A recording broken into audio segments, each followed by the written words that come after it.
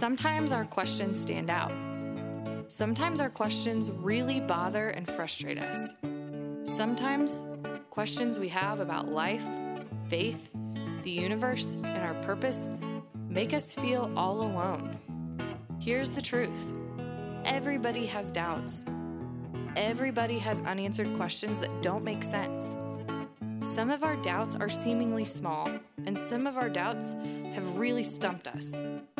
Doubts can either hold you back or move you forward. So the question is, where are your doubts taking you?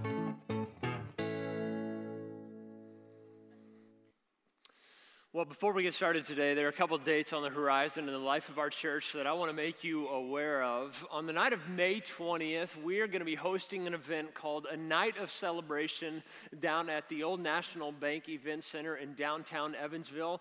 Now, the purpose of this event is to celebrate and honor our senior pastor, Ken Idleman, as well as our former executive pastor, Jack Arney.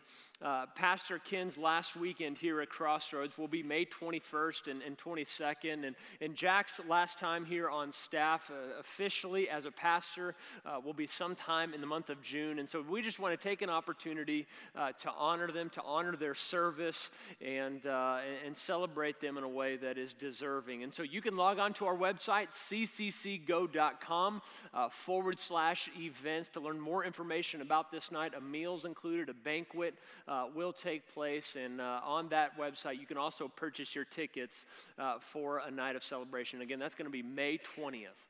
The other significant date that you need to be aware of is the weekend of May 14th and 15th. All three services that weekend will be about where we're headed in the future as a church. You know, one of the most commonly asked questions that people have for me since it was announced that I'll be the next lead pastor is, where are we going? You know, where are we headed as a church? Well, that weekend, I'm going to be preaching a message called Our Future Together, where I will be unveiling our 5-year vision as a church. And so we're going to talk about things such as where we are today, why we can't stay here, where we're headed in the future, and how we're going to get there. Now, the truth is, our vision as a church is so big that if and only if it succeeds, only God can get credit for it. And so I want to personally invite you to be a part of services that weekend and learn how you can be a part of what God is going to be doing in our community, in our nation, and around the globe through us here at a place called Crossroads. Now, last weekend, we kicked off this series called Room for Doubt, where we've been identifying life's toughest questions. I mean, we've been talking about things about faith and God and life's unanswered questions. We all have doubts. We're all skeptical of things when it comes to the idea of faith at different moments in our life, right? And so when we have those questions, when we have those doubts, where do you go? I mean, where do you turn? One of my best friends growing up is a guy named Jason. Jason grew up in the church. In fact, his dad was a pastor. While he was in undergraduate school, Jason decided to follow in the footsteps of his dad and become a pastor as well. And so after he graduated from Western Kentucky University, he enlisted at a local seminary to study the Bible and prepare for ministry. Well, about halfway through his semester there in seminary, I noticed that he was just struggling with his faith a little bit. I mean, he had some serious questions that he was wrestling with and trying to figure out. And so during one conversation I had with him, I asked him what the basis of his questions really were, and this is what he told me. He said, "Patrick, I just don't understand the Bible." He said, "How in the world am I supposed to trust an ancient document filled with so many ridiculous stories and outdated teachings?" And you know, in that moment, there's a part of me that knew exactly what he meant. I mean, there are some things in Scripture that are just a little bit tough to accept when you first read it, right? But when he told me that, there was also this other side of me that was a little bit bothered. And to this day, it still gets to me a little bit. You see, I wasn't bothered at all by his questions. I wasn't bothered at all by the doubts that were surfacing in his mind. No, he had good questions. You see, he just wasn't willing to go through the difficult work of struggling and wrestling until he found some sufficient answers. You see, it's one thing to be skeptical, but it's another to wrestle and struggle and ask those tough questions to get to a place where you finally have some answers, right? And so whether we know it or not, a lot of us walk in here today with a lot of doubts and questions about the Bible, right? And so the question we're going to be addressing today is, isn't the Bible full of myths and mistakes? Now, you might think that questioning the legitimacy of Scripture within the walls of the church is kind of like your creepy relative who shows up at family gatherings unannounced. I mean, you know that he's there, you just rather not acknowledge him, right? Now, you may not be able to identify that, and you may just be that person, all right? And so I don't know where you are when it comes to your opinions and connotations regarding Scripture, but I want you to know that Crossroads is a safe place, and this is an environment where we want you to know it's okay to wrestle, it's okay to doubt. Now, I want you to know up front so that you're not ambushed by what we talk about today, that it might get a little bit tense and heavy in here at different moments throughout our talk today. And you might choose to get up and leave, and you certainly have that option. That's certainly something that you may do. But what if today could be a game changer for you?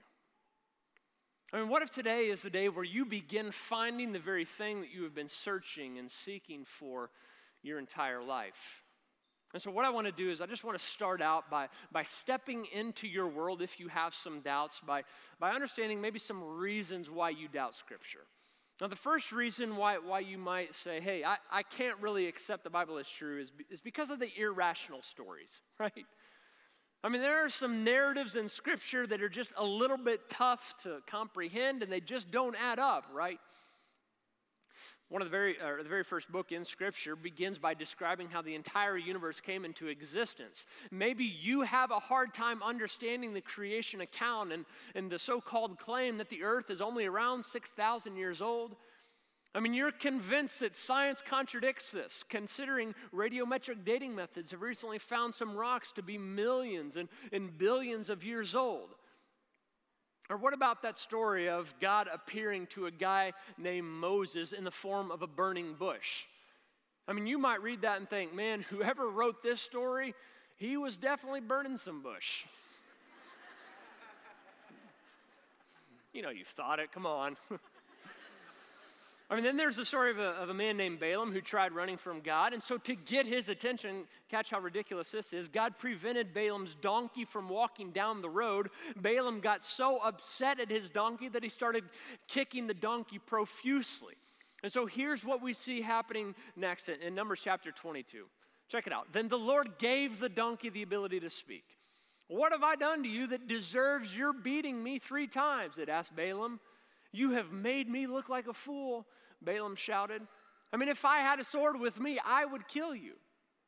But I am the same donkey you have ridden all your life. This is the donkey talking, all right? Have I ever done anything like this before?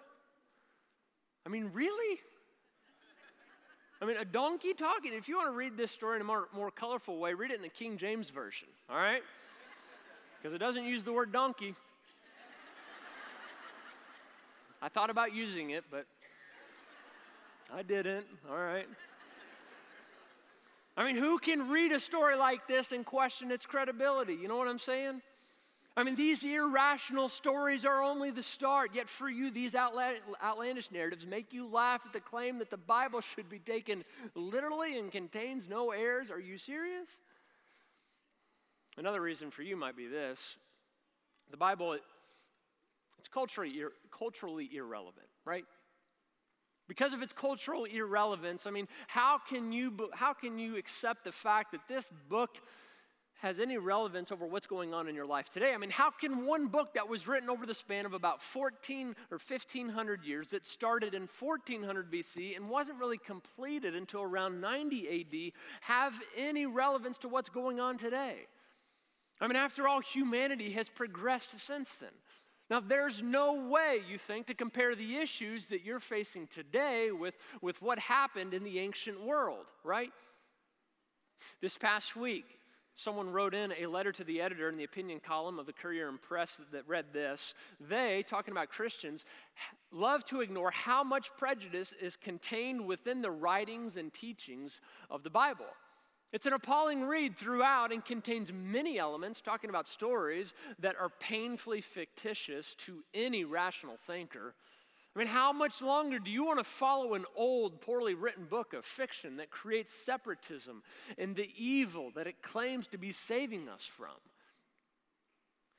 I mean, perhaps this piece right here perfectly summarizes how you feel about the Bible. I mean, it's not just those ridiculous stories, but it's the teachings that seem to be so old-fashioned and condemning. I mean, you stayed away from Scripture because you don't agree with what it says regarding gender roles, right? I mean, you think that men and women are essentially the same, especially when it comes to marriage. I mean, reading that a husband is the head of the home and a wife must submit to the leadership of her husband, I mean, really? I mean, that just sounds chauvinistic and sexist at best. And then in other parts of Scripture, you read about a guy named Paul who writes to a first century church and says, hey, if you're a slave, obey your master. But let's be really straight for a moment. Maybe the God that you read about in the Bible is not the God that you've experienced in your life. In the Bible, you read about a God who comforts those who mourn, and yet when you lost your mom, that's not what you experienced. Or maybe you read about a God who is perfect and a God who makes no mistakes, yet you had a child who was born with some rare illness. Maybe you read about a God who is working all things for his good, yet that's just a little bit difficult to understand considering the person that you trusted your life with walked out on you. You read about a God who gives joy to his children, and yet you seem to be in this valley of depression that's just a little bit overwhelming right now. Let me ask you, have you ever felt like the experiences described in Scripture are different than what you're going through? I know I have. I mean, even as a pastor who's supposedly supposed to have it all figured out, there are many moments where I have questions and what I read in Scripture just doesn't add up to me. And so what do you do with that? I mean, maybe the seemingly distance and silence of God in your life has caused you to just conclude, you know what? I'm irrelevant to God, therefore God is irrelevant to me. Well, a third reason for you in rejecting Scripture is this: offensive teachings. Right? I mean, the Bible has some pretty offensive stuff in it. You've read some passages in Scripture that make you just flat out angry.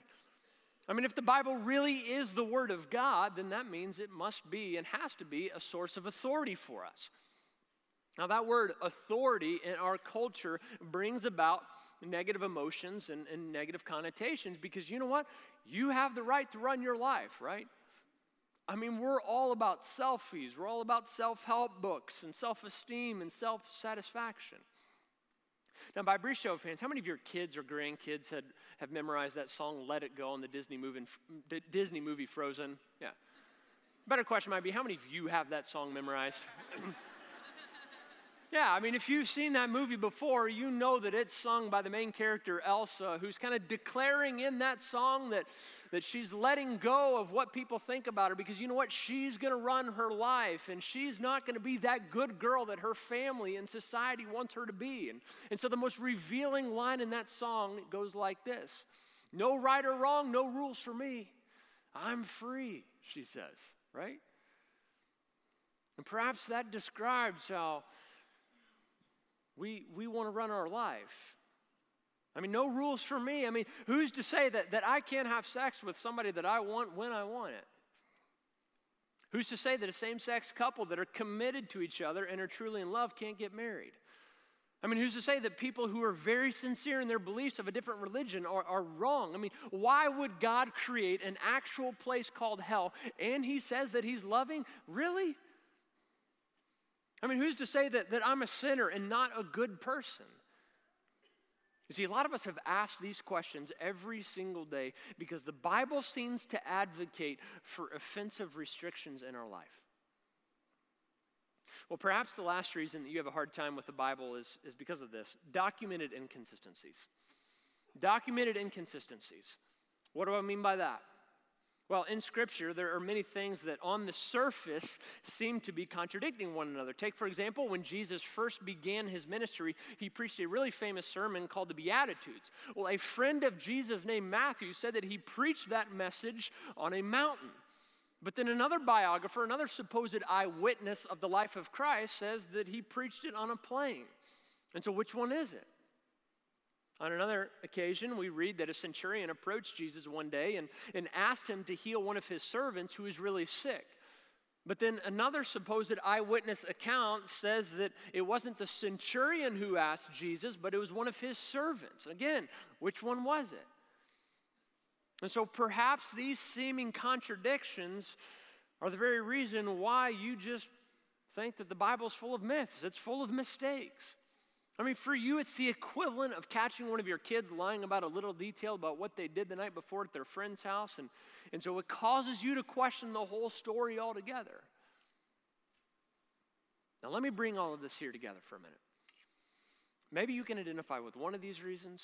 Maybe you can identify with many of them. Maybe the reasons that you have weren't even mentioned here today. Now, I'm not going to fight with you, all right? But here's the thing. If you have questions, you probably want answers. That's really deep, I know, all right?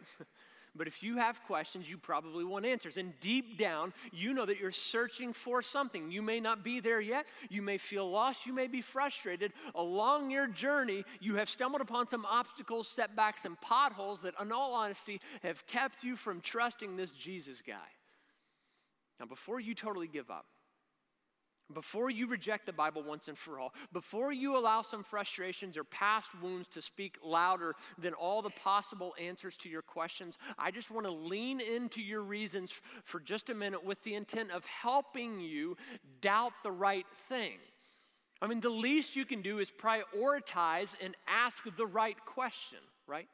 And so here's the thing. You will always struggle with other claims in Scripture until you accept the claim of Scripture. You will always struggle with the other claims in Scripture until you accept the claim of Scripture. Now, believe it or not, regardless of what you've been taught in the past, not all Scripture is equally important. Now, there are many teachings in the Bible that if proven false, would not change the basic essence of Christianity. But you see, there is one claim that, if not true, would totally disintegrate the validity of the Bible and the foundation of the church. And so why waste your time speculating over the lesser claims and secondary teachings when you can just start with the claim and then go from there? And so what's this foundation? I mean, what is referred to in Scripture as of first importance and of most importance? Well, if you have your Bibles or Bible app, I want you to go ahead and turn to the New Testament book of 1 Corinthians. 1 Corinthians is towards the back fourth or third of your Bibles, right in between the book of Romans and 2 Corinthians. And if you don't own a Bible, there's a black Bible right in front of you. If you're worshiping with us back in the chapel, it's on that table right as you walked in there. And today we're going to be in chapter 15, and we're going to pick up in verse 3. But before we get there, understand that a guy named Paul wrote this to a church that he started and established 2,000 years ago during the first century. And so just like a lot of us in here today, this church was full of people who had a lot of questions. I mean, they were doubting some serious stuff in their life. And so as a way to not dodge their questions, Paul just goes at it head on with the claim of Jesus. And so check out what he writes. Paul says, I passed on to you what was most important and what had also been passed on to me. And so what is most important? Here's what he says. Christ died for our sins, just as the Scripture said. He was buried, and he was raised from the dead on the third day, just as the Scriptures said. Now that's it. I mean, these few verses describe the one claim that you need to wrestle with before struggling with any other issue in the Bible. The central declaration of Scripture is that Jesus lived approximately 33 years on earth when his life got cut short due to being murdered. His friends placed his lifeless body in a tomb and 3 days later rose back to life, proving that he really was who he said he was, that he was God in the form of flesh, and he possessed the authority to forgive sin and give meaning. Now, this revolutionary declaration, this resurrection narrative is what led to the forming of a certain countercultural community during the first century called the church. Just after 1 month, Jesus crashed his funeral. And so Paul goes on to say it like this in verse 17. And if Christ has not been raised, your faith is futile. You're still in your sins, he says. Now that word futile right there in the original Greek language literally means pointless. I mean, Paul is saying, look, to miss the resurrection of Jesus is to miss everything. That's why if you're going to leave room for doubt regarding the validity of the Bible, it's only fair that you struggle with the claim and not other claims, but then work backwards after you wrestle with the claim. Now, after Jesus rose back to life, he wanted to make sure that the evidence for faith in him would be discoverable. And so Paul goes on to explain just what that evidence is. Check out verse 5. He, Jesus, was seen by Peter and then by the 12. After that, he was seen by more than 500 of his followers at one time, most of whom who are still alive. That's really important. We're going to go back to that in a moment. Though some have died, then he was seen by James and later by all the apostles. Now, right here, Paul describes the central evidence behind the resurrection in what is known as the eyewitness testimonies. Now, this is what the biographies of Jesus, in other words, the Gospels of Matthew, Mark, Luke, and John, are all about in Scripture. And so the most important question that you can wrestle with when it comes to Scripture is, are the Gospels reliable? I mean, can I trust these eyewitness records? Now, in an effort to help you maybe wrestle with this question, I want you to think about the story of Jesus from an alternative perspective. I mean, imagine for just a moment that I was a friend of Jesus during the first century, and after the Romans crucified him and murdered him, I took his lifeless body and put it inside a tomb. But then 3 days later came and went, and Jesus didn't rise from the dead. So in other words, Jesus remained dead. Now, suppose I wanted to persuade as many people as possible that Jesus really did resurrect. It would require a really strategic plan on my part in order to convince people of this, right? And so how would I go about bringing about this plan? I mean, from a logical, reasonable perspective, how would you implement a strategy to convince as many people possible that Jesus really wasn't dead, but he was alive? Well, first off, I would make sure that the first eyewitnesses to the resurrected Jesus were credible. Now, at the very least, this means that they were men. Now, in our culture, both men and women, their testimonies are equal. Now, no sane person today would say that one gender is superior over another. But if I lived during the first century, I would ensure that my story had men first arriving at the empty tomb because women were viewed a little bit higher than dogs back then. Their testimony wasn't credible and carried no weight in society.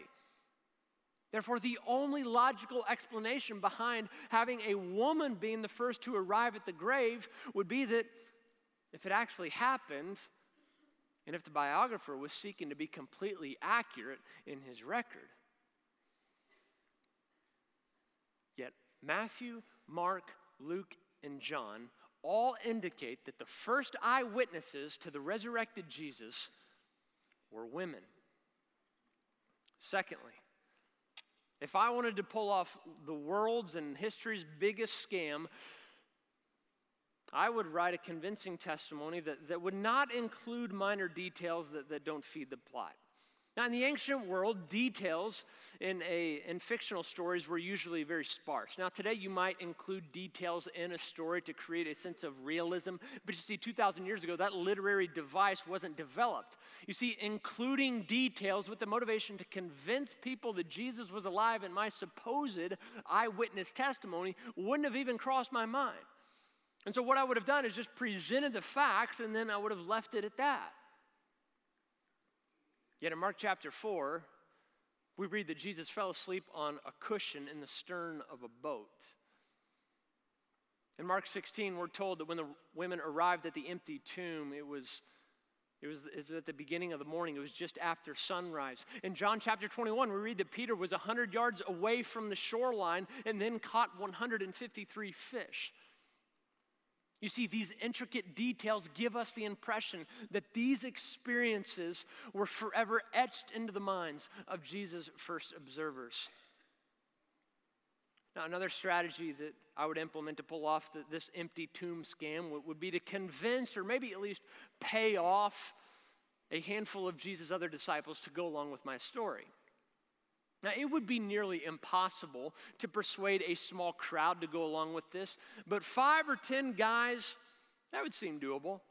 Also, it makes sense to wait several decades until the other people who knew Jesus had died off themselves so that they couldn't challenge my story.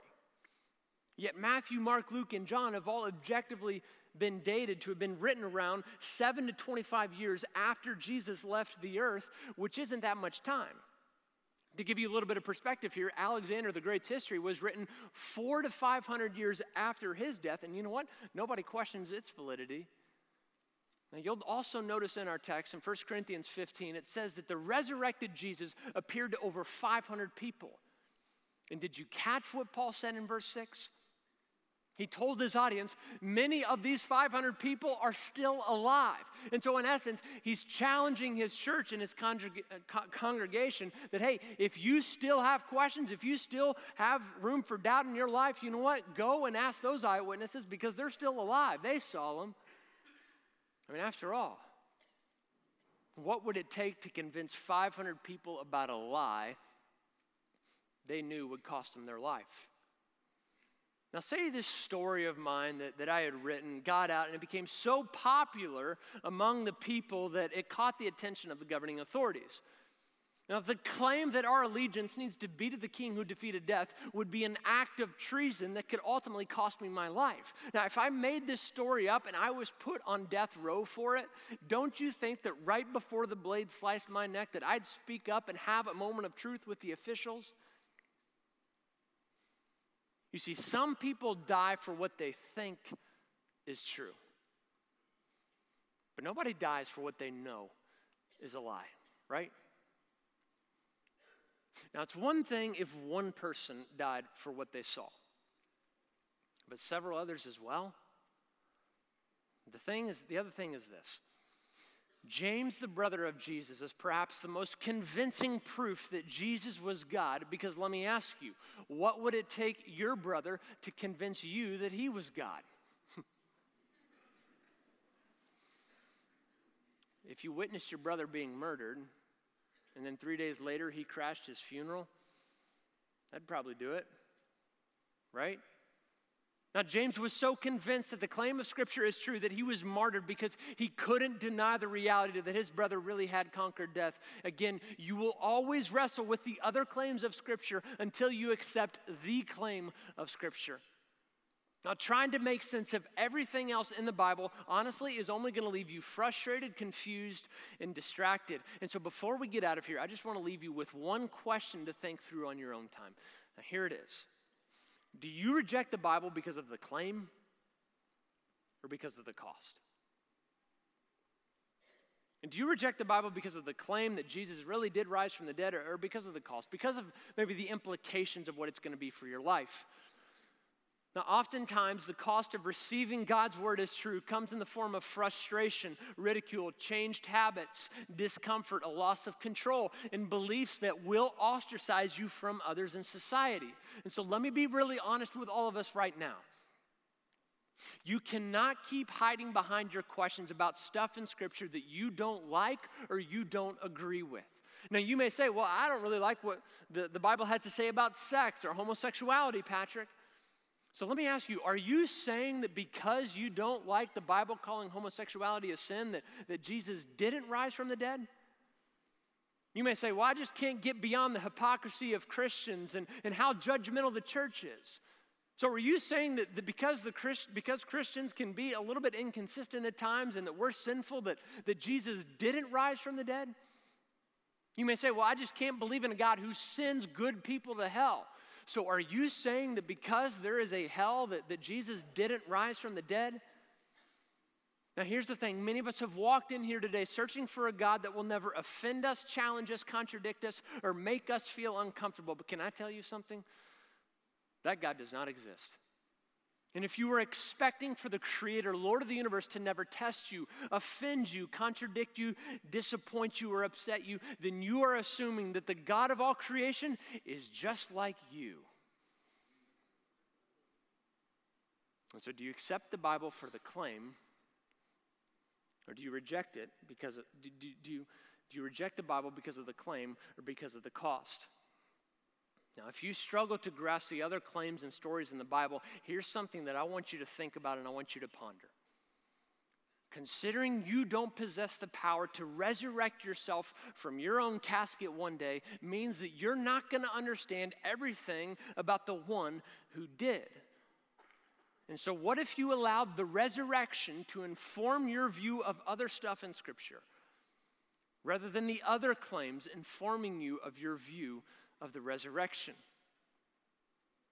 Logan Miller is a friend of mine and has been a part of Crossroads for about 2 years now. One day out of the blue, I just asked him, Logan, why did you become a Christian? Why did you start following Jesus? Well, he went on to tell me that it all happened back in 2011. After dropping out of high school, Logan landed a position working at a satellite company selling TV channel packages. Well, it just so happened that his boss, Dominique Cosby, took a really special interest in him. And Logan told me, he said, whenever I was around Dominique, he loved talking to me about this guy named Jesus. I didn't know who Jesus was. I just thought it was the name that you shouted every time you got angry. Well, over the course of time, Dominique started reading Scripture to Logan, and this made Logan really uncomfortable at first. Well, at that time, Logan was dating a girl that he was in love with, and that relationship eventually was severed, and it ended in Logan going into this deep valley of depression. I mean, all day long, he would think about dying. One evening, Logan was sitting at his apartment all by himself, and he told himself that this is the night I'm going to do it. I'm going to end all things right here, right now.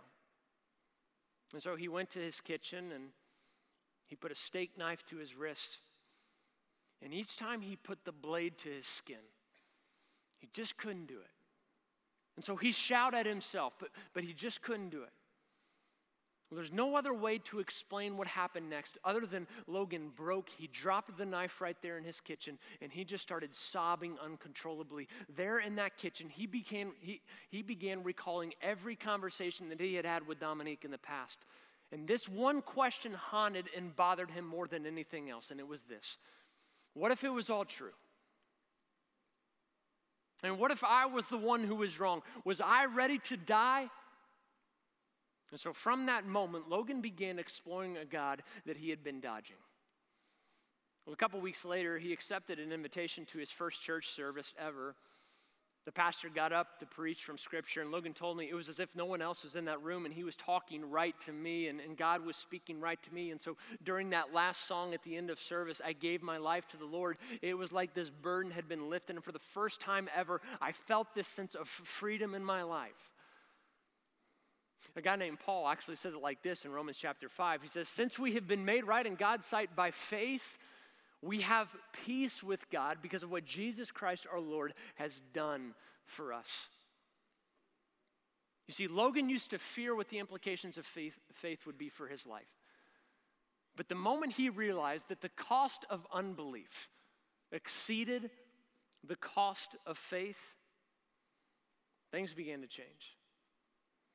Former skeptic turned believer C.S. Lewis famously wrote this: Christianity, if false, is of no importance, and if true, of infinite importance. The only thing it cannot be is moderately important. And so my prayer for you this past week has been that one day you will get to this place where you realize that the claim is worth the cost.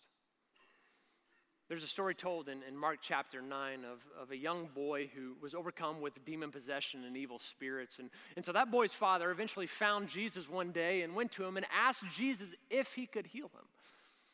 And so when the boy's father asked him this, it was as if the scene was just put on pause right there. Jesus turns to this boy's father and says, if I can heal him? I mean, of course I can, but do you believe? I love how the boy's father responded. Because you see, he just had this moment of honesty with him. He didn't try to use a bunch of big words and language to try to impress Jesus. The boy's father didn't even sweep his doubts and questions beneath the rug or put them out in some closet. No, he said, Jesus, I believe. Will you help me with my unbelief? And I think that's a good place for some of us to start today. Jesus, I believe, but can you help me with my unbelief? Or maybe, Lord, I want to believe, but there just seems to be such a big gap because of some questions I have.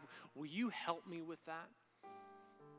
There are others of us in here who have been following Jesus for years, but deep within the reservoirs of your heart, you still have a lot of questions that keep you from completely submitting your life to Jesus. And so again, I believe, Lord. Will you help me with my unbelief? Now, my experience has been that whenever I have questions, whenever I'm struggling or I'm wrestling with something in my life, Jesus, he doesn't get insecure about my doubts. Jesus doesn't get disappointed by the fact that I may be questioning him. No, he's patient with me. He's in control. He's secure. And it may not be in my timing. It may not be an answer that I like. But always he gives me just enough grace and mercy to help me in my time of need. And you know what? He can do the same for you today as well. Let's pray. Lord, I know I speak on behalf of a lot of us in here, and that, Lord, we believe. Will you help us with our unbelief? Because, God, there's a lot of things in Scripture, there are a lot of things in your word that are just tough to comprehend, that are tough for us to get beyond, and God, we need a supernatural intervention from you to help us move beyond some of those questions so that we can submit more completely our lives to you. And so, Lord, I thank you that you are strong, that you are secure, that you are good, and that you invite us, you even beg us at times to question you so that we can know more fully that you are good and that you can be trusted. And Jesus, thank you for paying it all. For it's in your name we pray. Amen.